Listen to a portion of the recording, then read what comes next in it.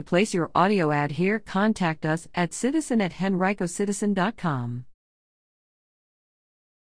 Third gun of 2021 stopped at RIC. Transportation Security Administration officials stopped the third gun at a Richmond International Airport checkpoint March 11. A King William County man attempted to bring a .22 caliber handgun loaded with 11 bullets among his carry-on item at the security checkpoint that morning.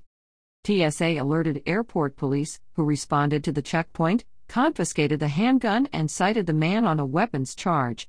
The man told officials that he forgot that he had his loaded gun with him. "It's inexcusable to bring a loaded gun to a checkpoint.